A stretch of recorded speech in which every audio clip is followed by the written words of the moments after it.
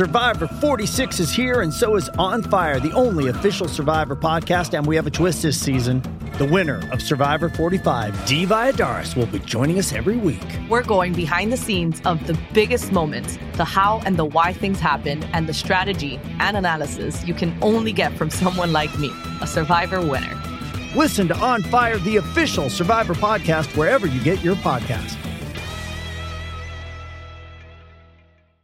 With threats to our nation waiting around every corner, adaptability is more important than ever. When conditions change without notice, quick strategic thinking is crucial. And with obstacles consistently impending, determination is essential in overcoming them. It's this willingness, decisiveness, and resilience that sets Marines apart. With our fighting spirit, we don't just fight battles, we win them. Marines are the constant our nation counts on to fight the unknown. And through adaptable problem solving, we do just that.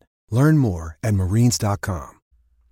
Welcome to another edition of the Go Nose Podcast. I am your host, Gregory McCoy.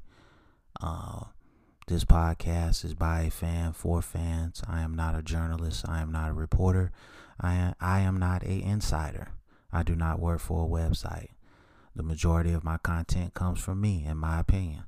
Other information comes from the internet. Today is December 27th, 2019. And this is episode number 27. And I'm going to stick with my same format, highlighting one defensive player and one offensive player. And then I have a couple of other topics that I like to go into. So let's go ahead and get started. Today's spotlighted players are going to be Travis J., cornerback / safety / quarterback. That's my defensive player. My other player is going to be Maurice Smith, offensive center / offensive guard. Let's start with Travis J.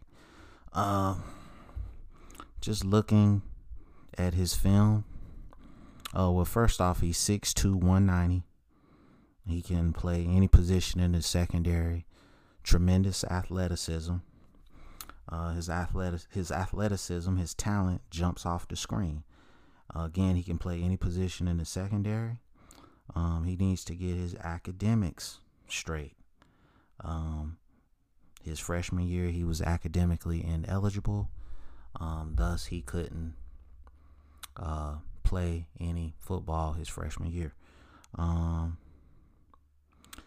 Also, watching some of his high school tape, he's also a good quarterback. He's a good tackler. Changes directions with ease. I put him in the category of a Jalen Ramsey, Derwin James, or Deion Sanders. His strength and conditioning needs work. If this guy can get his academics situated, he's going to be an all-time great. I don't think there's any debating that. Like I said, I usually don't break down high school tape. But this guy's 1 year removed from high school, and that's like my rule. He didn't have any Florida State tape to look at, so just from his high school, it just looks like he was the superior athlete in every game in his high school. The couple of games that I looked at, it looks like he was the superior athlete on the field, whether he was playing quarterback or defense. And I really have to give the previous staff credit for recruiting this guy and keeping him in the fold, even though academics was an issue. And, hopefully he got everything situated and he can get on the field. My NFL comp or comparison to him is going to be Jalen Ramsey. I mean, just tremendous athleticism for a guy that size. I mean, I think, this new staff has to put this guy in a position to succeed, and the defensive coordinator, you got to put your four best guys out there as far as the secondary. So he's way more talented than Stanford Samuels and Asante Samuel. So he's got to get on the field, man. Next, I wanted to look at Maurice Smith, offensive lineman. He's 6'2", 300 pounds. He is the most athletic offensive lineman on the roster. Needs to get stronger. His weight, he's 300 pounds, is perfect for his height. I see him as a center. If he can get the awareness and the cerebral part of playing offensive center down, I think he could be a starter. I think Andrew Baselli probably going to start next season because he's a senior, but he could challenge. He could challenge for the starting spot potentially. I'm not going to say Andrew Baselli has it locked up, but he's probably the incumbent. Needs to learn how to finish blocking, pass blocking, and run blocking. Can be a very productive player if his desire is where it needs to be. He is like a Ryan Khalil type center. He's not a big guy. They're both like 6'2", 300 pounds, but he plays with angles and leverage. So he could be a pretty good player for us if he puts it all together, man. Next, I wanted to go into, let's see, my top 10 most memorable moments at Doak Campbell Stadium. And this is just my personal top 10. I know, lifelong Florida State fans are going to have their most memorable moments. So I know I'm probably going to get beat up in the comments on YouTube, but so be it. Number 10, Carlos Williams' run to beat Clemson. It was actually the last time we beat Clemson in 2014. So that has to be up there. Number 9, Stanford Samuels, the father, / Roscoe Parrish collision. I mean, that's one of the biggest hits all time in college football, in my opinion. I mean, I think they both knocked themselves out. In the rain, Stanford Samuels, the father, was undersized corner. He just knocked the wheels off. He knocked himself out, and he knocked Roscoe Parrish out. Number 8, Dalvin Cook outruns the Clemson defense. I believe that was in 2015 or 16, one of them. And he just outran the whole defense. And then when he got to the finish line, he did the little, clicking the tape like a track athlete. Number 7, Peter Warrick reverses field on Louisiana Tech's entire defense. Again, one of the most iconic moments in Florida State history, in my opinion. Peter Warrick was just a tremendous talent when he was there. Number 6, Peter Boulware and Raynard Wilson destroy Danny Werfel. I want to say that was 1996. They just had a sack party and was just destroying Danny Werfel. They got us later in the national championship game, but they couldn't stop Boulware and Wilson that game. Number 5, Matt Frier's game winner to beat Miami. Again, Matt Fryer is one of my all-time favorite players for Florida State. And, game-winning touchdown, man. Charlie Ward face mask twist.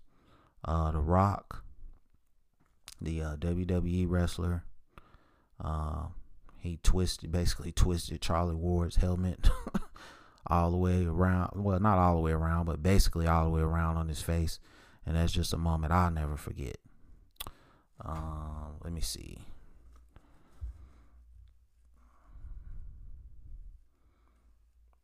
All right, and number 3. Let me see, 1 second. Gotta look up something real quick. All right, Chris Winky's crazy play action to Marvin Menace.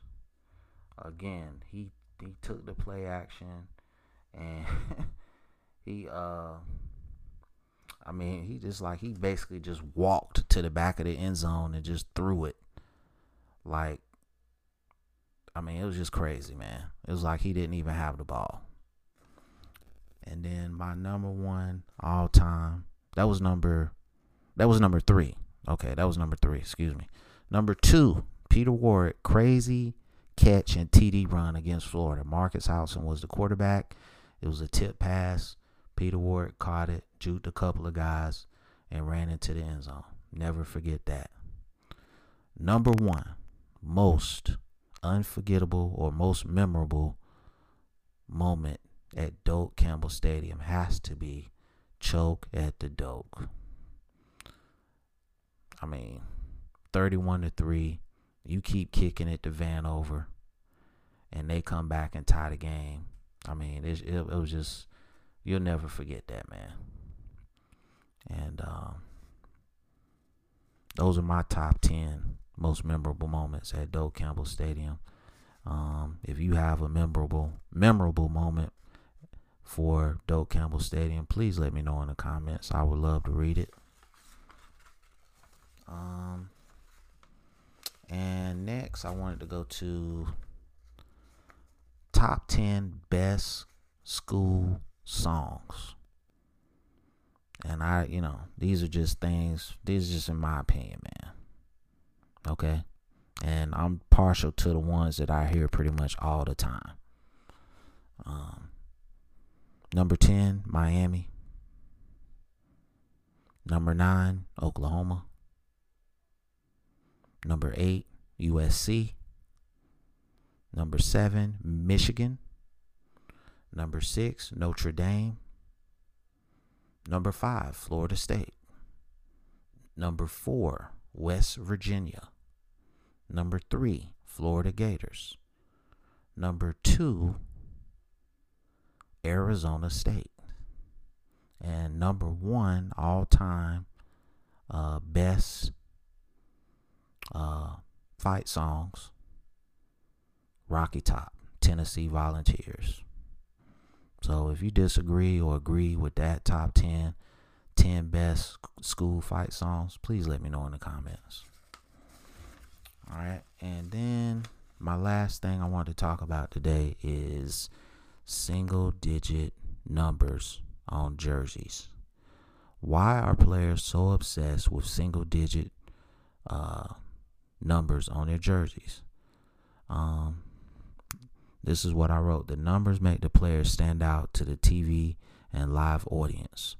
Some recruits have went to certain schools just to wear a single digit on their jersey. In my opinion, the number 9 is the most ugliest single digit number available. When defensive tackles wear single digit numbers, they make the number look smaller. Number 2 looks the best to me. The obsession with single digit numbers is so crazy.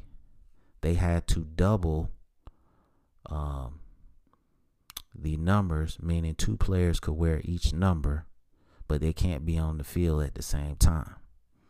We have seen players get non-single digit numbers and have the single digit number tattooed on their person because they wanted a single digit number and they thought they were going to get it. Even on the college football video games, players are obsessed with putting single digit numbers on their best players in the video games. Back in the day, the NFL used to allow any players to wear any number. I wish the NFL and college football would allow this practice again. A few years ago, you had a Michigan quarterback wearing number 98. It was ugly, but the player got to express himself. And I wish college football and NFL would allow that to happen again. I like it when a terrific linebacker wears a single digit number. It just makes him look more awesome out on the field. Single digit numbers should only go to the very best players. I don't like the fact that they doubled, like one player could wear a single digit number two players could wear a single digit number. I think it should just be like it goes to the top guys. They should just treat it like you selecting a captain or something. I don't think numbers should ever be retired. I think you can retire the player and the name, but I think the numbers should, be available to anybody.